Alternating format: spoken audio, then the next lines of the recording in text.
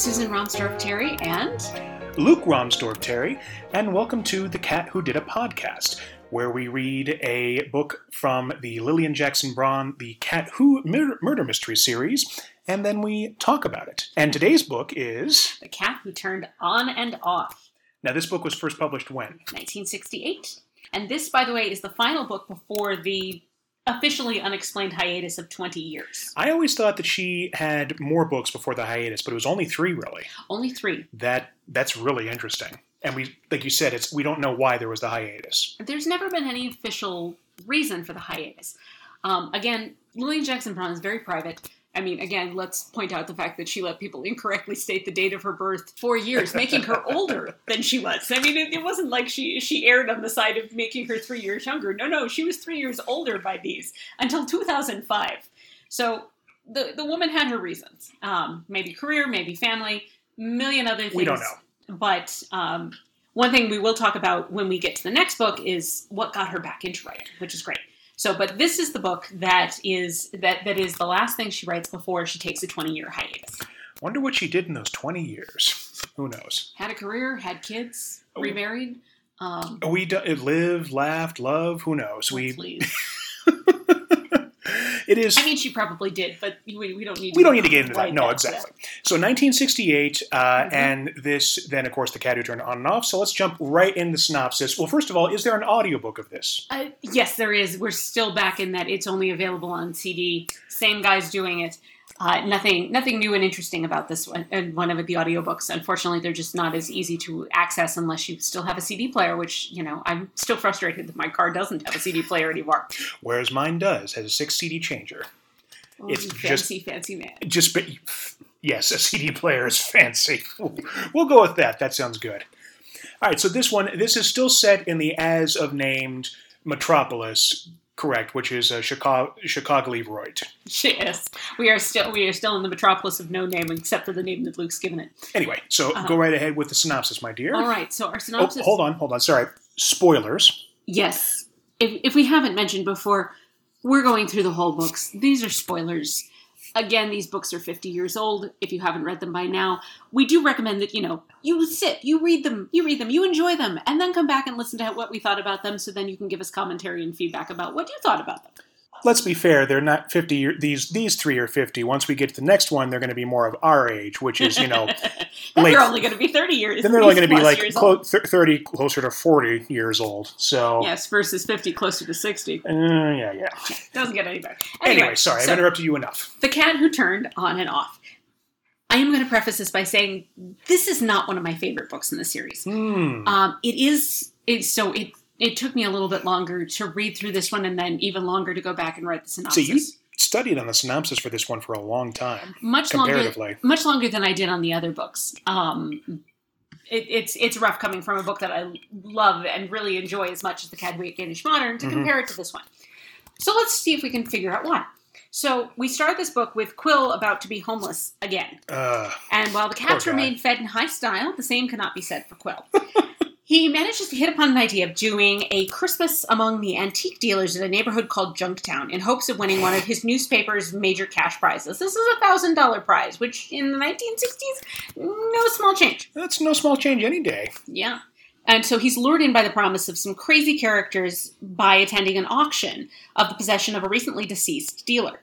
There he meets Iris Cobb, who offers him said deceased dealer's former apartment. And while he's there, he bids and wins his first ever auction item, a typewriter, which is said to be missing only the Z. Turns out it's missing the E.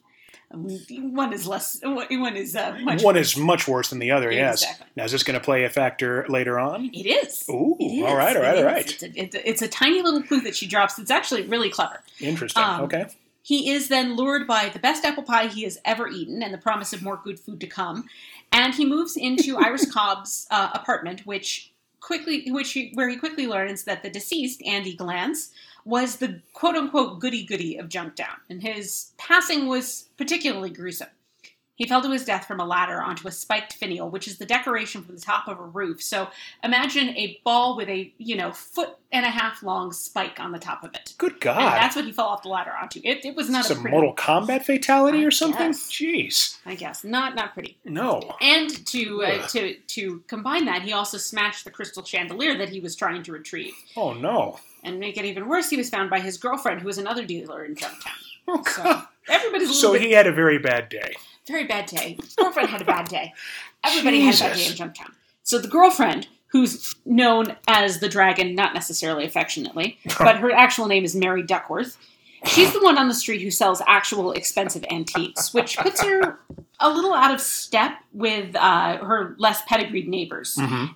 And she is, of course, on the younger side, attractive and totally uninterested in pursuing him. So Qwill is immediately, of course, intrigued by her. To contrast this, Mrs. Cobb, Iris Cobb, this character, we'll talk about it later. Oh, you have some thoughts on Miss Cobb. I do have some thoughts about Iris Cobb, and it's really sad. But anyway, Oh. Iris Cobb in her first appearance is described as plump, with fat knees. Because the size of the knees is important for character development. I really have to wonder if Lillian Jackson Braun had really great knees and was told this by enough men so that she made it a thing for the women in her books. Because you're right. Qwill talks about knees a lot. Maybe he's a knee guy. Who knows? Everyone's got their thing. Who knows? He's got it. He's very clearly a knee guy. Clearly. Based on all of his description. Plump with fat knees. That's... Yes. Anyway. She is, of course, saved by the fact that she is an incredible cook. In general, a very loving, wonderful person. The way that she's written throughout all of the novels. And she does get a few more appearances. Interesting, really. Yes. We'll talk... Again, we'll talk about this later. I have issues. Looking forward to this. He meets Mary Duckworth and her slender knees. And he's trying to get an angle on Andy Glantz and who he was, and knowing that this is the ex-girlfriend. And this is the dealer who passed away. Yes, that he's now living in his apartment. He's now living in his apartment. He's trying to get a handle on him from the girlfriend. Mm-hmm. But while he's there, he also gets intrigued by a huge iron ornament, which is supposedly from the gates of a Scottish castle, because he recognizes the crest as a Macintosh crest. This is the first utterance of "My mother was a Macintosh." This runs throughout the entire series. This book, even though I don't necessarily consider it one of my favorites in the series, it sets up so many things. We meet Iris Cobb. Mm-hmm. We see the first... We see this thing from the Scottish castle gates, which again runs through the books. And his heritage, too. And we start to hear Qwill talk about his mother, who is an unseen character that very clearly influences him and how he lives his life throughout these books. So this is the first incident we've got of any kind of Qwill's real past. Interesting. With his mother was a Macintosh, and why this giant piece of iron means something to him. Mm-hmm. I do have to say that for a man who claims he doesn't like antiques, Qwill gets the bug pretty darn quickly. He's already bought an antique typewriter. Mm-hmm. He's looking at this giant piece of iron that he is eventually going to buy. And he starts interviewing the other shop owners in Junktown, and he's learning that Andy was generally disliked for his goody-goody nature, especially by Iris Cobb's husband, Cece. Cece. Yes, Cece Cobb. Cece Cobb. Okay, I have to ask, is my favorite named character in this book? And you know who that is. Unfortunately, no, we don't get Odd Bunsen. No! I'm sorry, he comes back in the next one. Okay, good. Anyway, sorry. Anyway, moving on. And now we get I'm asking the important question. We get the random appearance of a photographer called Tiny, who's of course 6'3" and the size of a linebacker, who knocks into very expensive things, and it's a whole thing at the auction. It sounds like me going antiquing with my parents when I was in high school. God. I'm sorry. Yeah, it was a thing. Anyway, back to Cece Cobb. Cece Cobb. So, in comparison to Andy's quiet, goody-goody nature, Cece is loud and brash, but he is determined to get the street recognized by the city as a place of interest. He's been trying for years to get the street recognized, to try and, get antique streetlights put up, fancy signage, to try and make it a whole themed thing. And the city is fighting him every step of the way. Now, huge frustration. A place of interest, not a historical marker. It should be a historical marker. Okay. All of these houses that they're talking about are written as, Victorian mansions, not 19, whatever, but Victorian mansions, lots of history.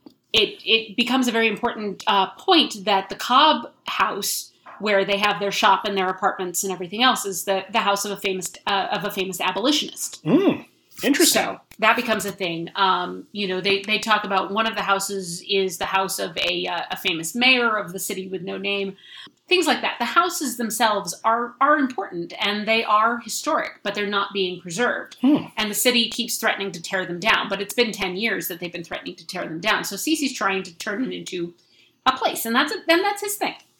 Andy, however, once called the police on Cece and got him fined for quote-unquote scrounging, which is a term for breaking into a condemned house to remove any valuable pieces before the house is torn down. All right. The justification for that, as they say in the book, is, the city doesn't care. The city just wants to tear it down so they can build something else there. They're not looking at the house as, the beautiful paneling, the brass fixtures, things like that. So the idea is that a lot of the antique dealers in Junktown go and scrounge these old houses before they get torn down. Replace with condos or whatever. Yeah, exactly. To find these valuable items and then sell them.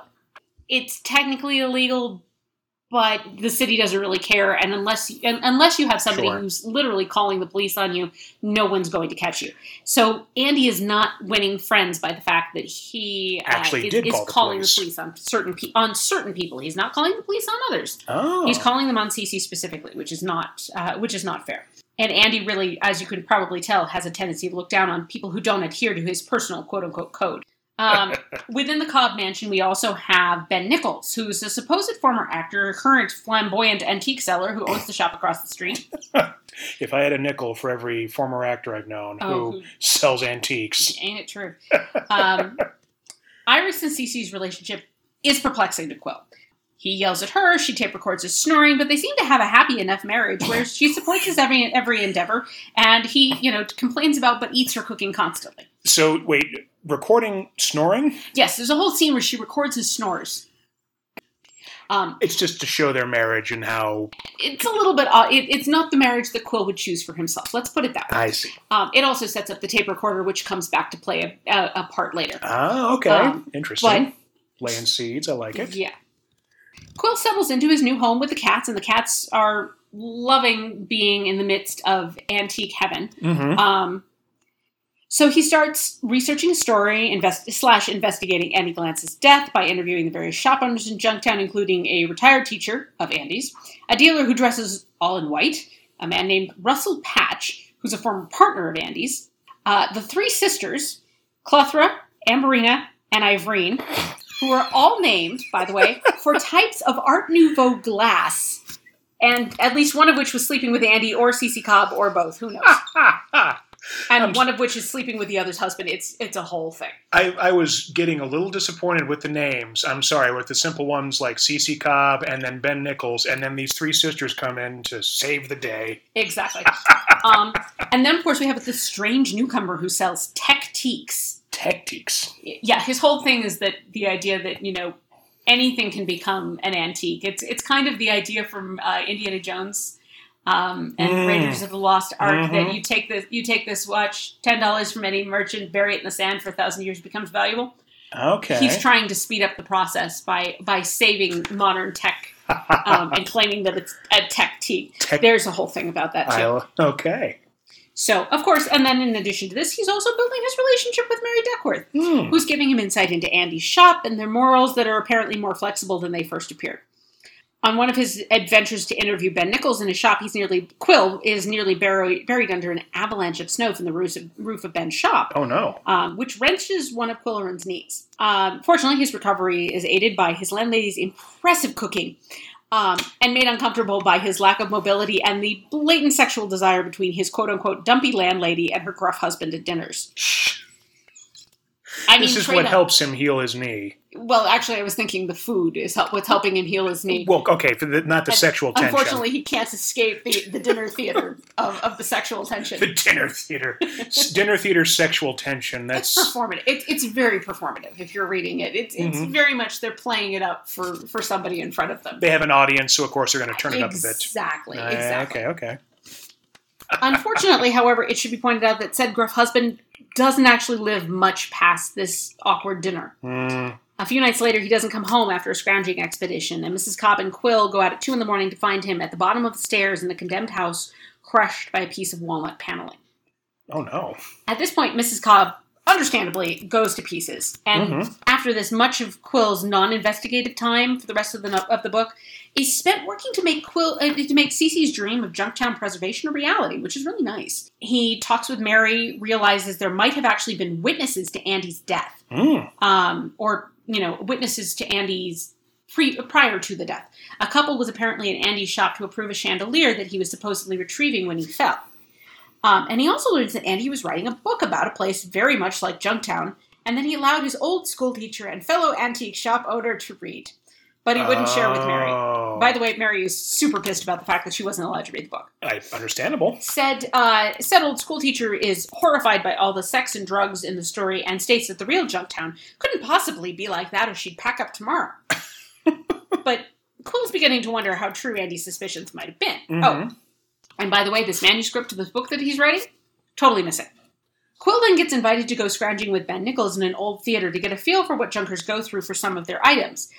But he ends up narrowly surviving a railing crashing loose and nearly dying. Qwill does? Yes, Qwill does. Oh, my. This old theater has been condemned for a while. Ben and Qwill escape relatively unharmed, and Ben takes Qwill to a local pub where Ben buys drinks for the bar before jumping up to perform Shakespeare. I believe he's doing the Winter of... this is the Winter of Our Discontent. Now it's the Winter of Our Discontent. Yes. He's very dramatic. He wears a top hat everywhere. There's a whole thing about Qwiller and... Wait, hold on. He wears a top hat everywhere. Ben Nichols, yes. Okay. Ben Nichols wears a top hat everywhere. No, I didn't think Qwill... No. If Qwill was wearing a top hat up until now, and this is the first time you dropped it, that'd be one heck of a bomb. Exactly. But this is... No, Ben Nichols. That makes sense. Yes. Anyway, sorry.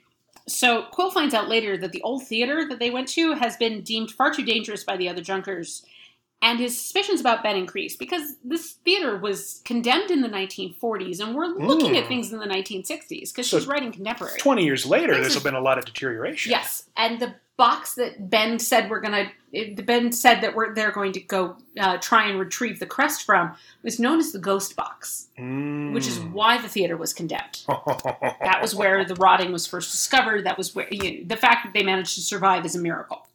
Interesting. But they did. Suspicions about Ben increase. Iris Cobb, understandably, has gone back to Chicago to be with her son and have the funeral for Cece. So Qwill agrees to run the shop during a Christmas block party, which he's really the impetus for happening in Junktown. It's a huge thing. Taking up the legacy of Cece, right? Yeah, taking up the legacy of Cece, giving Junktown a chance. And while he's doing that, he runs into Rosie, who is the wife of his childhood friend and current editor, Arch Riker. So, Arch Riker. Arch Riker is the name of his editor. We've talked about him before. We have, yes. Yes. But Arch Riker's wife, Rosie, Rosie Riker is a big-time antiquer. There's a whole adorable misunderstanding earlier in the book where they're talking about Junktown before Qwill realizes that junk means antiques. Arch talks about Rosie going there every Saturday, and, it's a whole obsession. And he's like, I'm so sorry, I didn't know, thinking that he meant drugs. I don't understand. Getting junk, opposed to... Yes, junk versus junk. Anyway, so he runs into Rosie, and she reveals that she and Arch were the customers that Andy was supposed to be retrieving the chandelier for. But the chandelier that she describes isn't the crystal chandelier that they found smashed around Andy's body. It's a brass one that they took home from their appointment, so the chandelier was already gone. Now it's really looking like Andy's death was at least staged, if nothing else. Koko manages to, by the way, the cats are still here. Of course, Koko and Yum Yum are there. Are still going on. Koko manages to discover a hidden compartment in an unused potbelly stove in Qwill's apartment, which reveals the missing manuscript of Andy Glantz's novel. The novel is apparently absolutely terrible, but... It reveals a hidden drug seller whose customers would come asking for Quimper teapots when they wanted to buy drugs. Qwill realizes that customers have been asking for horse brasses at various shops, and particularly at Ben Nichols' shops. That's the street name for crack, I'm guessing. I don't know. Well, this is the code for how to buy the drugs. So Ben has been selling drugs to fund his heavy drinking. nobody's making much money on all of these antiques, as is established. Sure. There's a whole big thing about a windfall of selling a roll-top desk for $750 when it was barely worth $200. Go Qwill. He did some lovely things for Iris and CC Cobb. It was very sweet. But anyway, so Ben obviously has to have a sideline to be funding buying drinks for an entire pub for people to care about him reciting Shakespeare. And it becomes very obvious that the horse brasses are the codes for Ben Nichols' shop to cue Ben that somebody is looking to buy the drugs. Mm-hmm. So to get a confession, Qwill, ever the investigative reporter, invites Ben to his apartment and then plays Iris's tape recorder, which reveals that Cece has figured out Ben's scheme and was demanding a share of the profits to keep quiet. Ben realizes he's been caught, tries to attack Qwill, but Koko manages to knock the Scottish coat of arms onto Ben before he can. Go, go, go! Koko and tea, jeez. Yeah. It's very clear that at this point that Ben is responsible for pushing not only Cece down the stairs, but pushing Andy Glantz off the ladder. So not pretty. No, Ben not is at all. arrested and confesses to killing both Andy and Cece, and Qwill manages to hurt his other knee in the scuffle, but he wins the newspaper prize, and he's celebrating with Mary as the scene fades to black. Now, where does the typewriter come back in? I'm so sorry, I didn't mention it. That's okay. The reason they know that it's Andy's novel is because it was typed on a typewriter missing an E. Ah. Sorry. So wherever there was words that had E's, it was just... It apparently in typewriters, it would, if you were missing a key, it would skip above the line and give you an asterisk. Interesting. So that was how they could tell. So Qwill is reading this novel, and of course, obviously that's making his brain hurt, as it would make anyone's brain hurt, trying to read something missing a freaking... That's formatted, yeah. So that's how we knew it was Andy's novel, aside from the fact that the story obviously reveals the Quimper Teapots connection and all of that. There's a lot of other really obvious naive school teacher, nymphomaniac shops owners, the cold woman who's secretly a member of a prominent city family. Which, by the way, the big secret about Mary Duckworth is that her name is not Duckworth but Duxbury. Duxbury married the Penimans. We were talking about the Penniman Art School a couple books ago. Duxbury's Penimans, big names in this town with no name. So she's actually the hidden daughter of one of the wealthiest families in town. And interconnected to the Clan McDuck and so on. And sure. So, it's life is like a mystery. Life is like a mystery. Here in Duckworth, for the Duckworths. Anyway, interesting. Okay, so... But, Qwill gets his canoodling on, and the scene fades to black. So we have the victims. We have Andy Glantz, CC Cobb, and then you have a random street bum in here. In my notes, there's a random street bum who died. When Qwill is first looking in the windows about the auction for the deceased dealers for Andy's items, a bum comes up to him and tells him that that Andy was murdered horribly and very drunk. Doesn't believe him because he's a bum and he's drunk. Because he's a bum and he's drunk. Sure. And then suddenly the bum is found, and a few pages later the bum is found dead. Oh no. Turns out that's actually a coincidence. Bum just died. Oh, so interesting. So there was no connection whatsoever. Absolutely no connection whatsoever, just bad luck.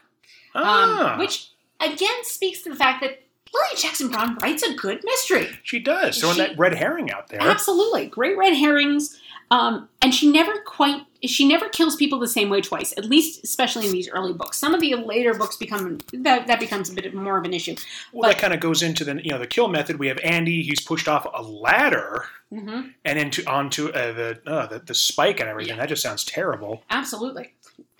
Lots of pushing. Yes, but it's also the fact that it's the same person doing the pushing. Yes. Yes. This is he's one death short of a serial killing. It's 3 you need for a serial killing. 3 you need for a serial killing. Okay. 2 is just a repeat performance. We'll go with what you know, they say. Absolutely. Play to your strengths. I'm going to push him. I'm going to push him. Thank you, John Mulaney. I'm going to push him. Anyway. All right, so this is our, it's not the last book in our Metropolis with no name. We actually have 2 more books that are at least partially set in Metropolis with no name. Before we get to Pickaxe. Interesting, okay. So the big thing for this book is the introduction of Iris Cobb, which she could be a total write-off character. She's not. She plays a major part in Qwill's transition in Pickaxe later. So we will see her again. But this is our first introduction to her. And unfortunately, it's like someone wrote a doormat made human and gave it a lace collar and reading glasses. Oh. Qwill literally moans that it's not... He bemoans that not every woman can be born with a perfect figure and then spends the rest of the book gloriously describing her cooking. This is the Jimmy Soul song brought to life. Jesus. I maintain the fact that you don't trust a skinny cook. I'll give you that. The way that Iris's food is described through all of these books, by Qwill, by others, it is absolutely heavenly. The woman knows her way around a kitchen, and her figure happens to reflect that. And there's nothing wrong with that. Absolutely not. No. Absolutely not. So despite being a very loving character, she is consistently unlucky. It's honestly depressing. And she's described as very, very needy, which, to be fair, if you're constantly being unlucky and, Cece was her second husband. Right. And her first husband, died under mysterious circumstances as well. I mean, the woman is not doing well. No, I'd be a little needy too. I'd be a little needy for people too. Exactly. We also, by the way, meet her son Dennis from her first marriage. Again, Cece was her second husband, who will, by the way, play a role in the later book. Interesting. Okay. This book, more than any others, Qwill and Lillian Jackson Braun are establishing ground rules for the rest of the series. It's very clear that she was thinking about something further when she was writing this book. She had an end game or something in mind to she happen had later. an idea for a series that, for whatever reason, 20 years she held off on. And then jumped right back in as if nothing had happened. So, impressive for a writing style. Obviously, for notable cats for this book, we have Koko and Yum Yum back again, both of whom prove adept at hiding themselves and finding toothbrushes. Toothbrushes run throughout the book. They keep finding Andy's old toothbrushes, losing Quiller's toothbrushes, stealing Ben Nichols' toothbrushes, finding Andy's toothbrushes, finding Quill's toothbrush. The toothbrush is a thing. So it's a toothbrush. It's a thing with the cats. Yes. By the way, Yum Yum also catches her first mouse in this book. Oh. She's very proud. Go Yum Yum. That's wonderful. Yes. There's a wonderful commentary about cats and ownership, where Qwill says, no one ever owns a cat. You share a communal habitation on the basis of equal rights and mutual respect. Although the cats always seem to come out ahead in that deal. Which, if you have ever lived with a cat, it's been really quite some time. But that all the childhood cats that I grew up with, Boots, Bert, Mitch, it definitely does check all those boxes. Absolutely. We also have notable food in this book, particularly. Oh, yes. This is the first appearance of Mrs. Cobb's famous apple pie. When we get to Pickaxe and Iris joins him up there, the pie is a thing. Pie is a thing. It brings hobos to float and waft over to sample this pie on the windowsill. It is saintly. She does something that I think of as a very Midwestern tactic, which is grating cheddar cheese over the apple pie. Oh, that is very much a Midwestern and also a New England thing, I think. Either way, it's very distinctive to how Qwilleran likes his pie. It might be a German thing now that I think about it, because my mother loved a slice of cheddar cheese on pie, put it in the microwave for a few seconds so it's all melty and gooey. Yeah. She loves that. And to me, apples and cheese and the crust and everything. Yeah. I've never tried it myself, but something to consider. Thanksgiving's coming up. It's true. Not that you need an excuse for The other thing pie, that gets mentioned that I really want to actually try is walnut brownies. Walnut brownies. That does sound good. I love walnuts. Again, the way that Iris Cobb's food is described is heavenly. So it seems unjust to me that this character who can create such heavenly food is relegated to the unlucky. Kind of dumped on. Yeah, absolutely. The only redeeming quality is the fact that she's a good cook, is what they make it sound like. Very clearly. Which is terrible. She sounds like a lovely person. Exactly. And it's a waste of great descriptions of food, which I am always here for. This is part of the fun of cozy mysteries. You'll notice a lot of cozy mysteries have center around food. It's interesting. I'll kind of vamp a little bit, because while you're talking about food in these fictional worlds, one podcast I listen to and I love very much is the Flophouse, and they always kind of make, well, not always, but they make a joke to George R. R. Martin and the Song of Ice and Fire books, and it's always, let's not talk about the plot and advance the characters. Hold up. Let's talk about what they were eating. Talk about their food, because that's more important. And it seems like that food plays an important part in these, but it's not, you're not world building with that. You're just establishing a character trait.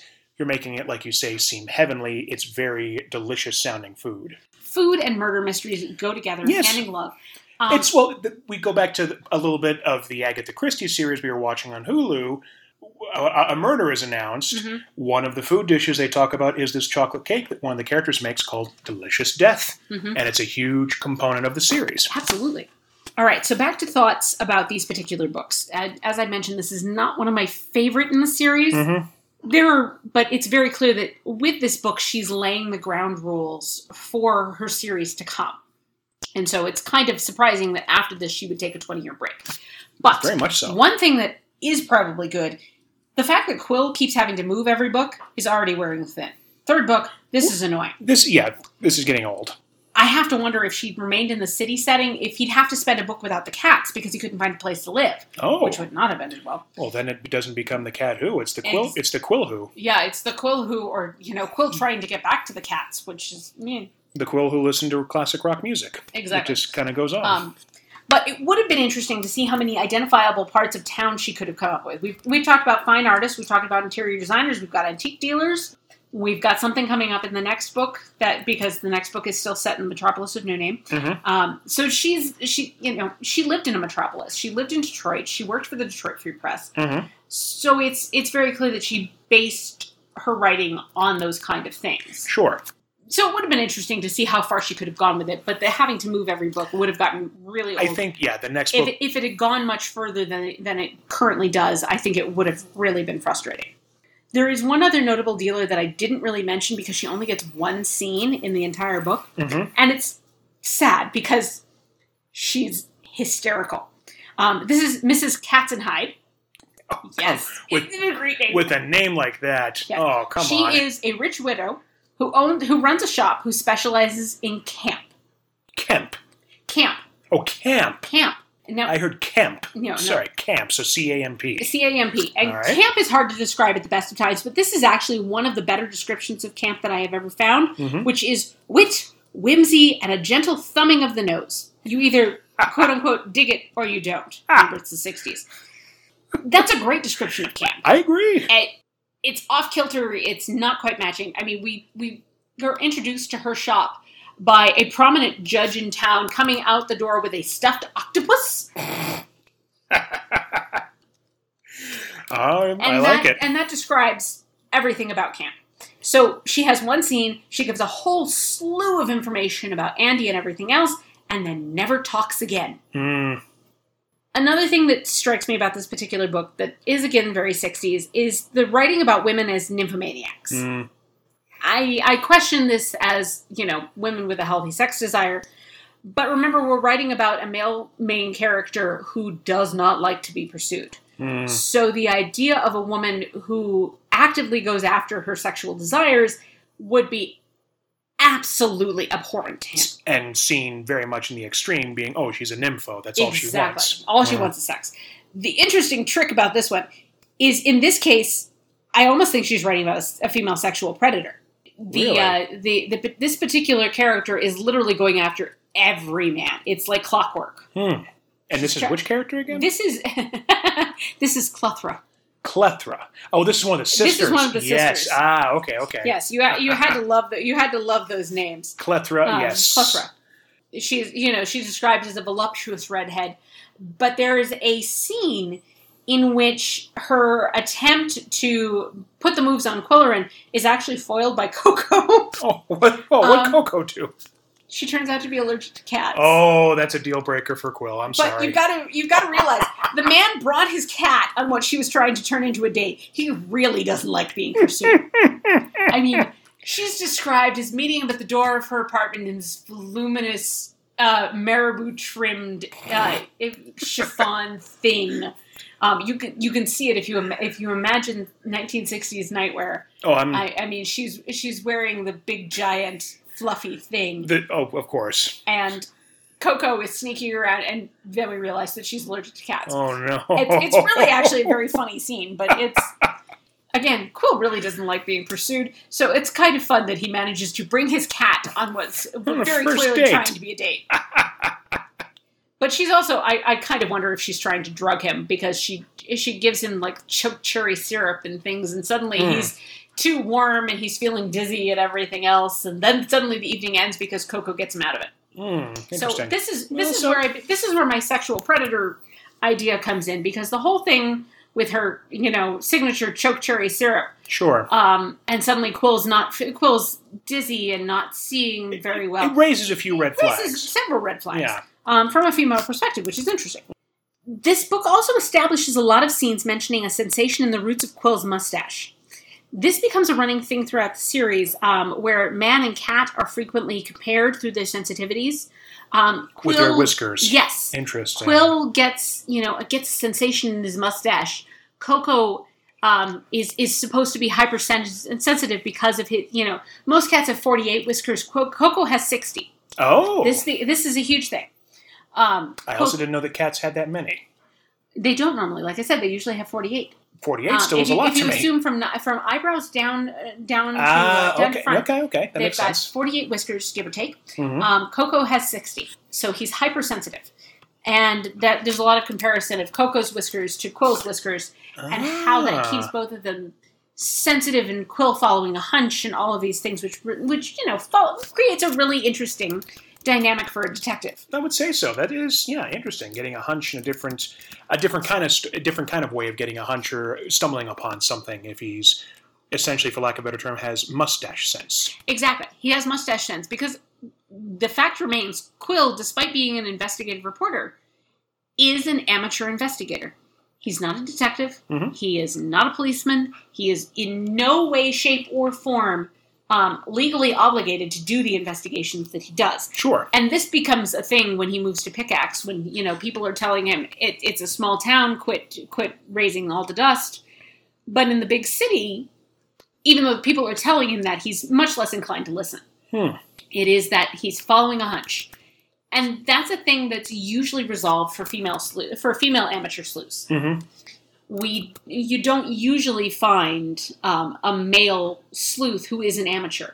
As we talked about in the very first episode, most of the time, male sleuths are professionals. Retired professionals. Retired detectives, retired police officers, who are spending their golden years tracking down crime still. Mm-hmm. Qwill's always been an amateur. Mm-hmm. He's a good amateur, but he's got that sensitivity either from his mustache or just really good instincts. Interesting. And that's what makes him still a very compelling character. Again, while this is not my favorite of the books, it lays so much groundwork, realizing... It's kind of, I guess you could describe it, it's still a mystery, but it's almost like if you were talking about it like episodic TV, it's a filler. It's plot heavy, where it's establishing seeds for something that's coming up later on in a bunch of future books. That's a great description. So then with that, where would you rank this out of paws? How many paws would you give this one? Barely 2. Oh, wow. I really don't like it. I mean, for all of it, for all of the seeds that it lays, it's important. For a read, it's not a lot of fun. Interesting. Mary Duckworth is not an interesting character. She's not an interesting love interest. And quite frankly, by this point, it's kind of annoying watching 40 to 50-year-old Qwill, we're never sure how old he is, hitting on 20-year-olds. Now, granted, Mary is a little bit older than than Koki or whoever he hit on in the first book. Oh, yes, call me Koki, and then it becomes call me Al. Yes, call me Al. But anyway, Mary is at least closing in on 30, but heaven forbid she get there. Oh, but yeah, 31, forget it. Yeah. No, they when they talk about Mary being the daughter of somebody important in town, Qwill calls the society writer at the paper. And just idly asks about the Duxbury family. And sure. They say, oh yeah, 5 daughters, all named after English queens, all married, except for the youngest. And he said, oh, what's the youngest name? Mary. And that's how he figures out that she's actually the daughter of someone very important. I see. The description that the society writer gives, though, is great. It's, she came out about 10 years ago and seems to have gone right back in. Oh, debutantes. Indeed. Debutantes. It's fun. It's playing into that society norm/not norms. Sure. One of the fun things that happens at the end is that Mary actually gets given the responsibility of putting Junktown on the map. Working with the mayor, working with her father, who's a famous banker. Mm-hmm. She actually gets the responsibility of doing all of the things that Cece was trying to do but couldn't. Interesting. And she wouldn't want to because she didn't want to bring attention to her family name. Qwill, however, makes her realize that, by using her family name, she can actually save this part of town that she loves so much, which she very clearly does. Again, all of these seeds that have gotten laid for the rest of the series, and we'll come back to this and talk about how many seeds were laid in this particular book when we get to some of the later ones. But you have to lay the seeds, and that may not always be fun to read or fun to see happening. Exactly, yeah. I think your description of this as a filler book is really accurate. So 2 out of 4 paws. 2 out of 4 paws for this one. Still worth the read. Good. And now we have a 20-year gap before the next one. And Absolutely. So those who may be reading along or interested, what is the next book in the series 20 years later? The next book, 20 years later, is The Cat Who Saw Red. The cat. Ooh, I remember the cover of this one very distinctly. Mm-hmm. The Cat Who Saw Red. All right. So any closing thoughts as we're wrapping up on The Cat Who Turned On and Off? I think you're describing it as a filler book actually makes me see it much more clearly as fitting into the series. We'll talk more about. I think there are going to be several of these books as we go along. I mean, there are 29 books in the series, right? So we'll have to see how many books we can label as filler books versus books that actually advance the story. So that should be that's an interesting way to go. And again, my short answer on this book is so many seeds laid for future books. Not my favorite read of the series. So we'll see how much they pay off in the next 20 years later for the next book. Absolutely. And the next book and the next book. Well, wonderful. Another one in the bag. Absolutely. So thank you so much for listening.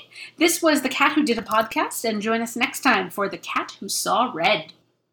I'm Luke Romsdorf-Terry. And I'm Susan Romsdorf-Terry. And until then, happy sleuthing.